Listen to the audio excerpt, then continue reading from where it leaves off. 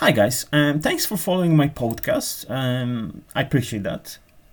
Today we'll talk about Giedroyć-Mieroszewski doctrine and Poland's response to Russia's assault on Ukraine.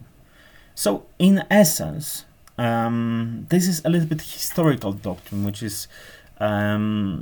was very much in 1980s, 1990s. We've forgotten about it for quite some time in Central Europe because Ukraine was not sure whether to choose Eastern or Western path towards its development. Some people in Ukraine in the West were so pro-Western, and in the East they were so pro-Eastern. Now this changes, and we see Ukraine as a united front, pro-Western, pro-transatlantic aspiration, wanting to join NATO and European Union. But we need to discuss it from different perspectives. Let's forget about current war at the moment. And although they seem quite similar, there is a fundamental difference between Brzezinski's doctrine and Giedroyć-Mieroszewski doctrine. Whereas Brzezinski doctrine was very pragmatic and cautious in outlining future plans for Ukraine transatlantic community, I don't think that Brzezinski actually said that he sees Ukraine as a NATO member. He was rather pragmatic, and he was rather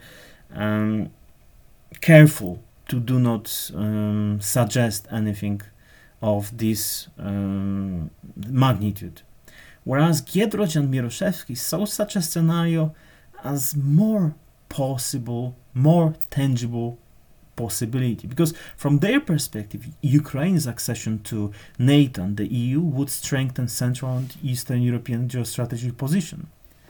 And there is no agreement in the literature on the subject as to who wrote that without an independent Ukraine, there cannot be an independent Poland, but it had to be either Józef Piłsudski, the father of Polish independence, and Jerzy Giedroyć, the editor-in-chief of the highly influential Paris-based periodical Kultura, the only influential East Central European literary political publication in the West during the Cold War.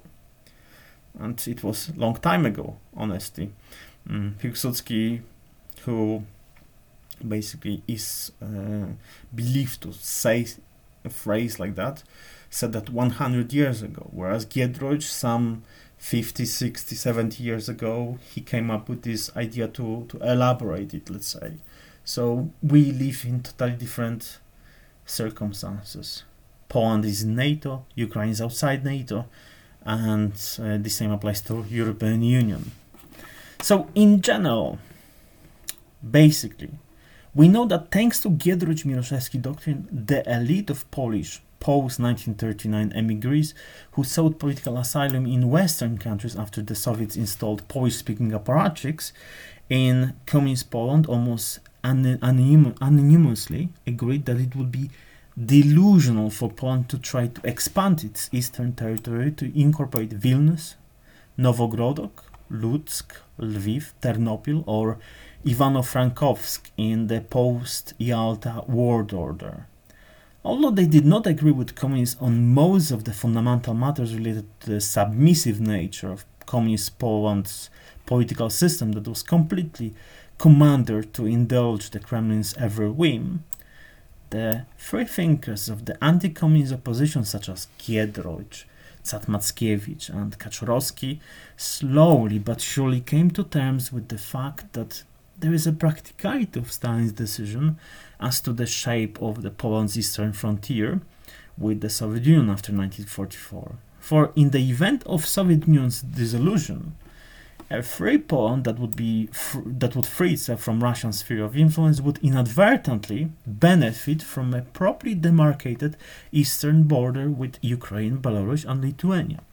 Despite what Kremlin's propaganda claims, no one in Poland suggests that former Kresy, eastern borderlands or Inflanty voivodeship, Polish Livonia, should be annexed by Poland. On the contrary, thanks to the cosmopolitan nature of the Giedroyć-Mieroszewski doctrine, the Polish elite was cured of any delusions of grandeur and smoothly transitioned to neo-imperialist mindset of the second Republic of Poland's outlook towards the East, tending to reopen many wounds from the past, to much more cosmopolitan Third Republic of Poland's zero problems with neighbors.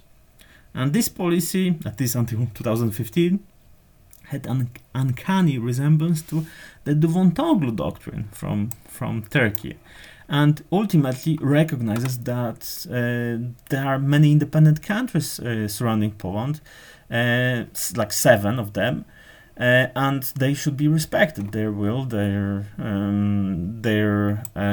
independence. And that's why, thanks to such visionaries like Giedroyć and Mieroszewski, who planted the seed, modern Poland was able to foster a strong relationship with its neighbors, even with Russia, until 2014, before annexation of Crimea. Those relations have been based on mutual respect, peace, and mutually extended security guarantees that build bridges of mutual understanding and not walls of false divisions with neighboring nations. Forget about the law and justice government. They're just a matter of the past, basically. I mean, they are still in power, but barely. After the next elections in October, perhaps they will be fleeing for their lives, basically, because they are a cancerous bunch of, without using invectives, they are misrepresenting Poland's interests abroad.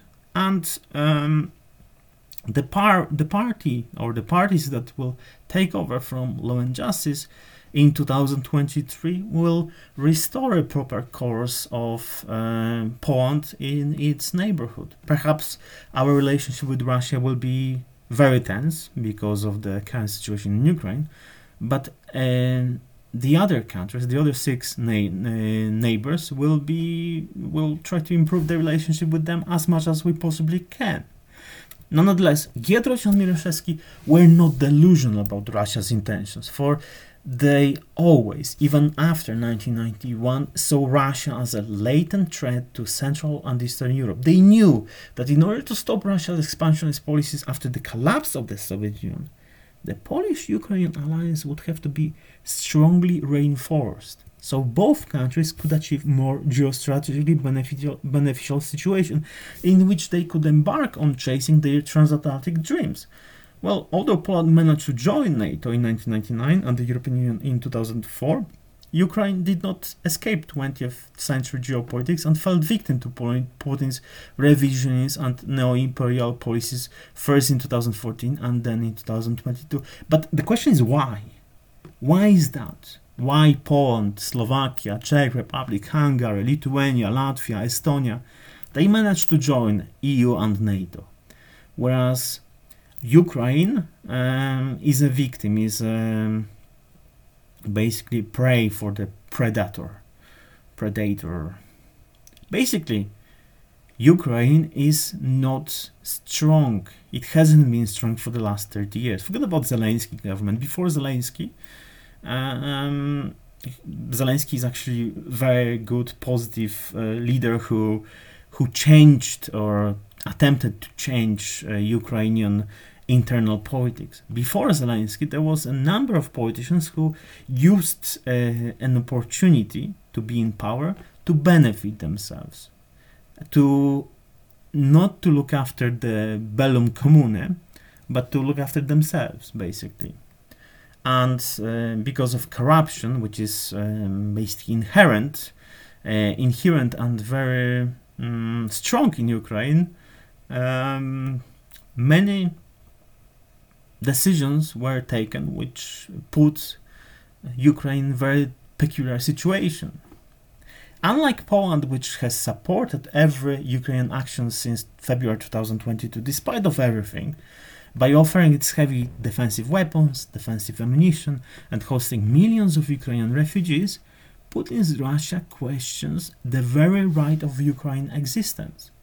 In Munich in 2007, Putin made it clear that he would try to reanimate the corpse of the Soviet Union because he saw that the dissolution of the Soviet Union as the biggest geopolitical tragedy for Russia that happened in the 20th century. In 2008, he started the project by sending his troops to Georgia. In 2014, his little green men, the members of the Russian Spetsnaz special forces units, were instrumental in annexing Crimea. And the next year, Putin sent his army to rescue the not-so-friendly dictator in Syria. There were no repercussions after these actions. And to his surprise, this changed in 2022. For the moment Russian tanks started rolling towards the Ukraine border as an ultimate test of Western unity, Poland and other Central and Eastern European countries were first to react by advocating strong retaliation against Putin's actions. Thanks to this effort, the majority of NATO and the EU nations responded to Putin's geostrategic delusions of grandeur with an unprecedented comprehensive sanctions regime. Yes, thanks to Poland and thanks to other Central European countries who border Russia. Forget about the promises, of European Union and NATO.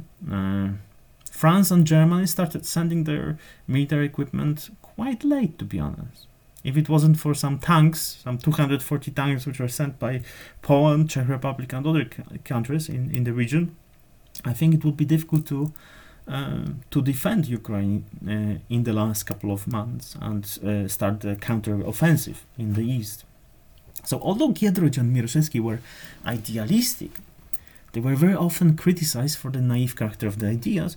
They were proven right, for they managed to inadvertently shape the future of the region and encourage most of the countries that border Russia to be more proactive in doing their utmost to prevent a domino effect in Eastern Europe. For Russia clearly attempted to implement a Sudetenland type scenario in Ukraine in 2022. However, thanks to the memory of how they suffered under Kremlin's domination, they were first to demand a Western reaction. Otherwise, Ukraine today would not be governed by President Zelensky, but Yanukovych or another loyal non-Ukrainian speaking apparatchik, and the Ukrainian army together with the Russian and Belarusian armies would now be marching towards the West. I'm not saying that it would be composed of pro-Western Ukrainians from the West. Most probably it will be pro-Eastern Ukrainians from the East and South.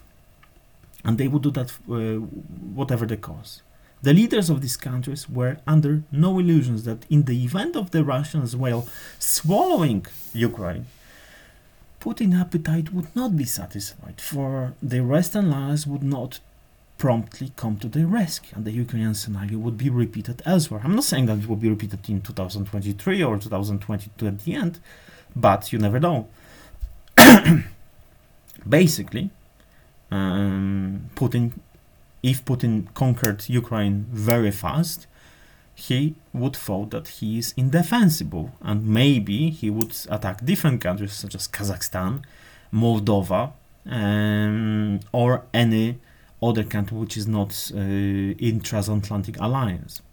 This is why, despite Ukraine still being one of the most corrupt countries in Europe, that cannot even stop its officials from stealing from their own soldiers who risk their lives protecting their motherland, the majority of Eastern and Central European countries are still, at least for now, determined to offer Ukraine their unyielding support wherever the cost. For they know that without an independent Ukraine, there simply cannot be a peaceful Europe of their dreams, and they ultimately would face a more hostile and unpredictable Russia that would be eager to impose some form of Putinization on them. So they are happy to send some military equipment that they would anyway decommission in the next 2-3 years.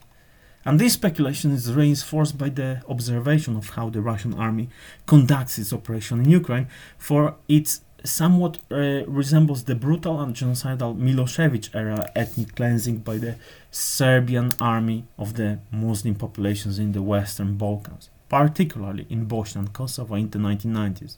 The names Bucha, Borodianka, Irpin, Hostomel, Mariupol and many others will always symbolize some of the darkest days in European history, for the Russians were primarily motivated by the same desire to make the occupied territories of modern Ukraine an ethnically homogeneous Russian area.